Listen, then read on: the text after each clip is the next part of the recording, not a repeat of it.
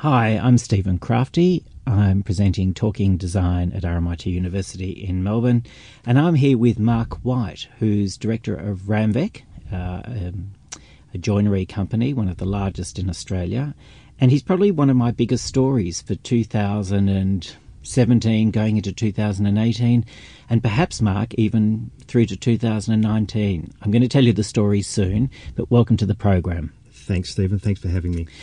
Mark, you're 56. Correct, unfortunately. You're still a bit younger than me, so you could have retired as director of Ramvek, taken it easy or taken a bit of a back step, but you decide to get involved in this very interesting project called Manapan. Yes, it was something that I realised that after 30 years of shop fitting and my own business, I needed to have a little bit of a change, and so I was fortunate enough to be able to hand over the business runnings to a fellow director, and this gave me a lot more time to be able to concentrate on myself and other things, and I felt that I still had a fair bit to give, and so I thought I would give it back in a way of helping others. So, Mark, for the listeners to know, it's basically, or essentially in a nutshell, it's the Indigenous people on the Milingimbi Island making furniture, and that's designed by some of Australia's leading creatives. Correct, yes. And I guess to start with, the island of Milingimbi is 500 kilometres east of Darwin, and certainly one of the most remote places in Australia. That being said, it's absolutely beautiful, and it's like a little paradise out there, where it's inhabited by approximately 1,200 Aboriginal people, and it's a lovely place to be. So, Mark, so how did the venture come about? Did you go to the Milingimbi Island, see that there were people who had an ability to produce something and work? How did it start? I think it really started, quite a few years ago. I was doing a little bit of consulting to ELPA, and ELPA is a Aboriginal-owned non-profit organisation that has 12 or 13 community stores throughout Arnhem Land, who services all the people throughout Arnhem Land with their food and clothing, etc., etc. So I was doing a little bit of consulting for them in Darwin with my shop fitting background. So I was fortunate enough to venture out to Milingimbi and saw the place, and I just felt I wanted to give something more back than just consulting. I wanted to get my hands dirty, and so we decided to build a workshop out there. And let's face it, it's in the middle of nowhere. Yeah. To get anything delivered, materials has to be sent in by barge. Correct, yeah. If a tool needs repairing, it has to go hundreds of kilometres to Darwin. Yep. So it's not exactly an urban area that can really is agreeable to manufacturing, is it? No, it's not at all. I mean, yeah, the barging is 3 days from Darwin, and can be rough seas, as you can imagine, and so when we're actually delivering furniture back out, we've got to make sure it's packed very well and waterproof, obviously. So, but yes, and also getting materials in, getting tools sharpened, getting repairs done, always to go back to Darwin. So everything's really hard. So given that everything is very difficult, almost impossible, you still thought there was something in it. You sent a number of very qualified people, whether they had their own furniture business, to train the Indigenous people. That's right, yeah. On the island, yeah, to actually produce. ELPA is also involved with a government program called CDP, and that is basically working for the dole. And so what would happen on Milingimbi and in a lot of other communities throughout Australia, that the people there would be sent out to do different sorts of work, to learn skills and so they would get paid for the dole. what I thought to myself, this is sort of a bit silly because there's not an end result. There's not something for them to go to when they actually do this. And so we wanted to create Manapan Furniture where they could build furniture and commercially build furniture, and have somewhere for these people as they learnt through the CDB program. They would actually their skills would go up, and then we could employ them at Manapan, and that's exactly what we're doing. So they started off making very basic coffins. Correct. So if you want a coffin, just contact Mark White. Yeah, that's an expert. And then it was John Mikulik, who is very involved in this venture, Yep. who's the director of New Line Design, and he said, look, why don't we produce high-end furniture? Yeah, look, the thought was that I wanted to make sure that this was a commercial business. We didn't want any grants from the government, and we haven't taken any money from the government, which is great. This is all funded through ELPA and myself, and we are putting something on the ground now that is commercially viable. And the only way we could make it commercially viable is to produce high-end furniture. We couldn't compete with China. Correct, that's right. We couldn't compete with China at all, so we needed to have something special. So our furniture is a bit of a mixture of art and beautiful furniture. So the people you've got involved, some of the designers are Ashley Parker, John Mikulik, who studied furniture design at RMIT many years ago, Alessandro Pontonio, who also studied furniture design at RMIT, he's won a number of awards, Liz Dubé, Chloe Warburton, and one of my favourite designers, Susie Stanford. Yep. What were you looking for? How do you brief these wonderful designers to create something that has a slightly indigenous feel but isn't a boomerang-shaped table? Yeah, that was very important. We wanted to have some furniture that we're building that you would look at and you would say, oh my goodness, I want that piece of furniture, rather than saying, oh look, it's made by Aboriginal people. We wanted the first thing to be saying it's beautiful. So to do that, I needed top-end furniture designers. And so I found those through all sorts of different ways. I found Alexandra at an awards night, which she had just completed and won an award for one of her pieces. I asked her to do a design, and the brief I gave them all was it had to be beautiful furniture. It had to say something back to Arnhem Land and back to the Aboriginal people, and it just had to be very, very contemporary sort of work. So for instance, you've got an art bench by John Mikulik, which is basically a very chunky contemporary art bench. Yes. But as a backrest, a series of spears is pierced through the timber as a backrest. Each one of them is produced by the craftspeople on the island. Yeah, correct. And it is a beautiful piece. It's a big, bold piece, which would go very well in a big foyer of a big corporation, perhaps. Consul General's office. Correct, exactly. And so that's a very, very one of our key pieces, because it does look amazing when you sort of see it in the flesh. But you've also got a fireside board. I think that was by Alessandra. Correct, yeah. So it's kind of, the idea from memory is almost like this burnt out patch in a rainforest. That's right, exactly. The beautiful part about it is all the designers.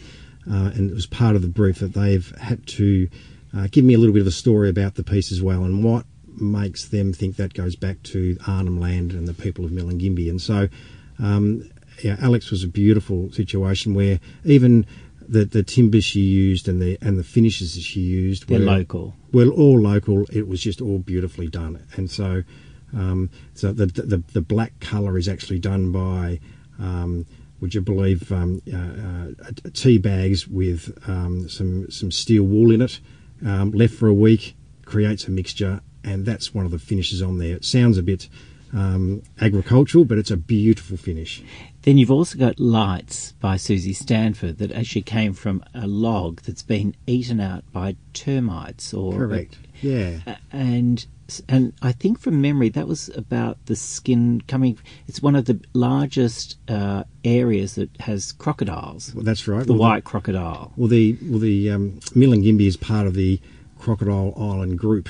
So obviously with that name there must be a lot of crocodiles, and there are plenty of crocodiles in the area. So that's a beautiful piece. It's a very natural piece, and it's the same technique as didgeridoos are made by the ants eating the inside out.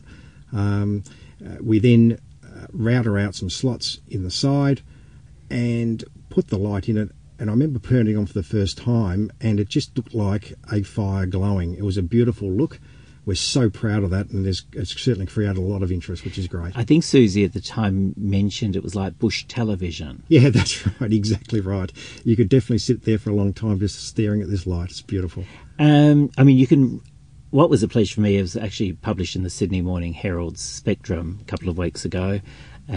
So it's worthwhile having a look at that story because it gives you so much more information. But how do you feel, how do you connect Randwick and Manapan? I guess from my point of view, my background is I was a cabinet maker many years ago when I started my own business, and the talents that I perhaps gathered through my life would be running a business and carpentry. And so that's where I thought if I can give those skills to someone else, being the people from Milingimbi, I would feel that would be a great way to go. So because we're not only building a factory or a workshop where we're building this beautiful furniture, we're also trying to build something that's going to be there forever, and to do that it needs to be commercially viable, so it needs to have a bit of a business behind it as well. Is any of the furniture from Manapan, is it prototyped at Randwick? I mean, is there any crossover? There is. We have done some prototyping in Melbourne, and we've also sent a lot of jigs and tools up to Darwin and across to Milingimbi. So there is a big crossover, and a lot of the guys at Randwick have been very happy to be involved in the formulation of some of the things that we've actually done. I mean, Randwick's another important Australian story as far as I'm concerned. It's 100 people at Lynbrook, outside of Dandenong. 100 people, it's very sizable. You do interiors for some of the most exclusive stores in the world, Christian Louboutin. Apple and David Jones and Burberry, which is very good. We're very proud of all of those associations. I mean, that's quite extraordinary. Here and overseas, right through Asia. Yeah. And look, it's something that we've got a great close-knit team that's certainly aimed at a particular area in shop fitting, and that is the high end, basically, and it's worked well for us. We've also diversified into hotels and eateries and restaurants and a few things like that as well, just to keep the ball rolling, because it's a tough world out there, but we've come through it, and it's our 30th year this year, which we're well very proud done. of. Yeah. With going back to the Manapan furniture, you've got it now displayed at a new showroom in Wilson Street in South Yarra. Yes, it's Wilson Street, South Yarra, which is great. It's a good place to be able for people to actually come and touch and feel what we've built. And how do you see it going in terms of management? I think at one stage you said you'd be proud to show this furniture at the Milan Furniture Fair in years to come. Well, the amazing thing that I have seen working with the guys in Milingimbi is the extraordinary talent, natural talent they've got. We've got a real master craftsman there working with the guys who is teaching. What's his name? Well. That's Rob Cheshfield. Yes. And he is teaching them some extraordinary talents, and they're using a lot of their natural skills as well.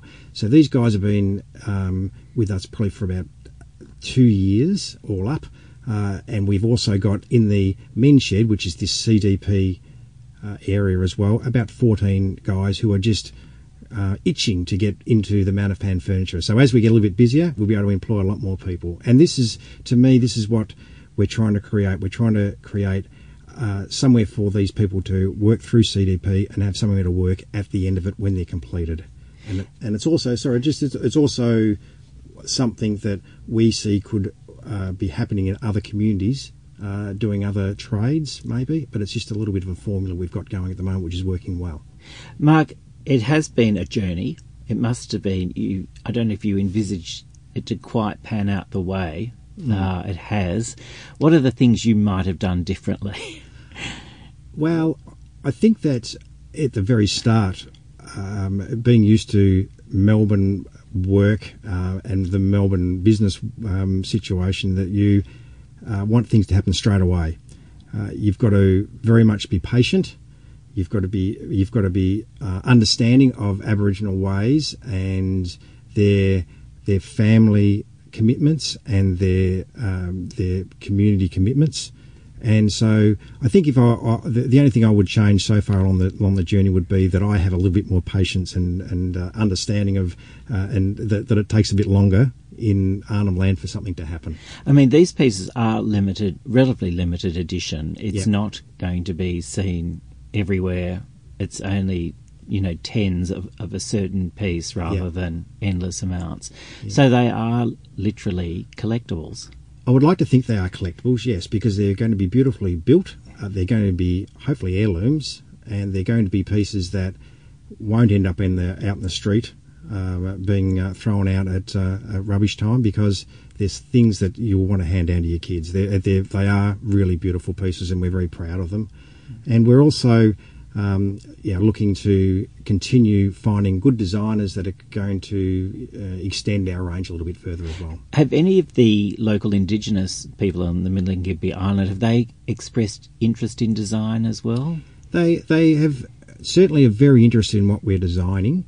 The guys are probably much happier just to be building at this particular stage, but something that going forward, when they take the business over completely and they're running it, they will definitely be looking to do a little bit of design work as well, which should be good. Well, look, Mark, I think it's a really exciting project. When I first heard the story, I think it must have been a couple of years ago already, I thought it was one of those great Australian stories that just makes you feel, wow, you're giving back. But it's such a great idea. And when I saw the furniture, I really was blown away. It is very special. I think each one of the designers really captured the essence of the island. Yeah, well, I feel that too. I think that everyone has worked very hard through the whole journey of this, and especially the designers have done a fantastic job in producing designs for the guys to build, and they have followed through by building beautiful furniture. So we're very proud. Look, thanks for coming on the program today, Mark. It's been a pleasure, and I'm still very excited about where Manapan is going, and I'd love to look through a crystal ball and say, yes, I can see it at Milan. It's there. So can I. I hope I can see that crystal ball too. Thanks so much for being on the show. You've been listening to Stephen Crafty talking design at RMIT University in Melbourne. Thanks so much. Thank you.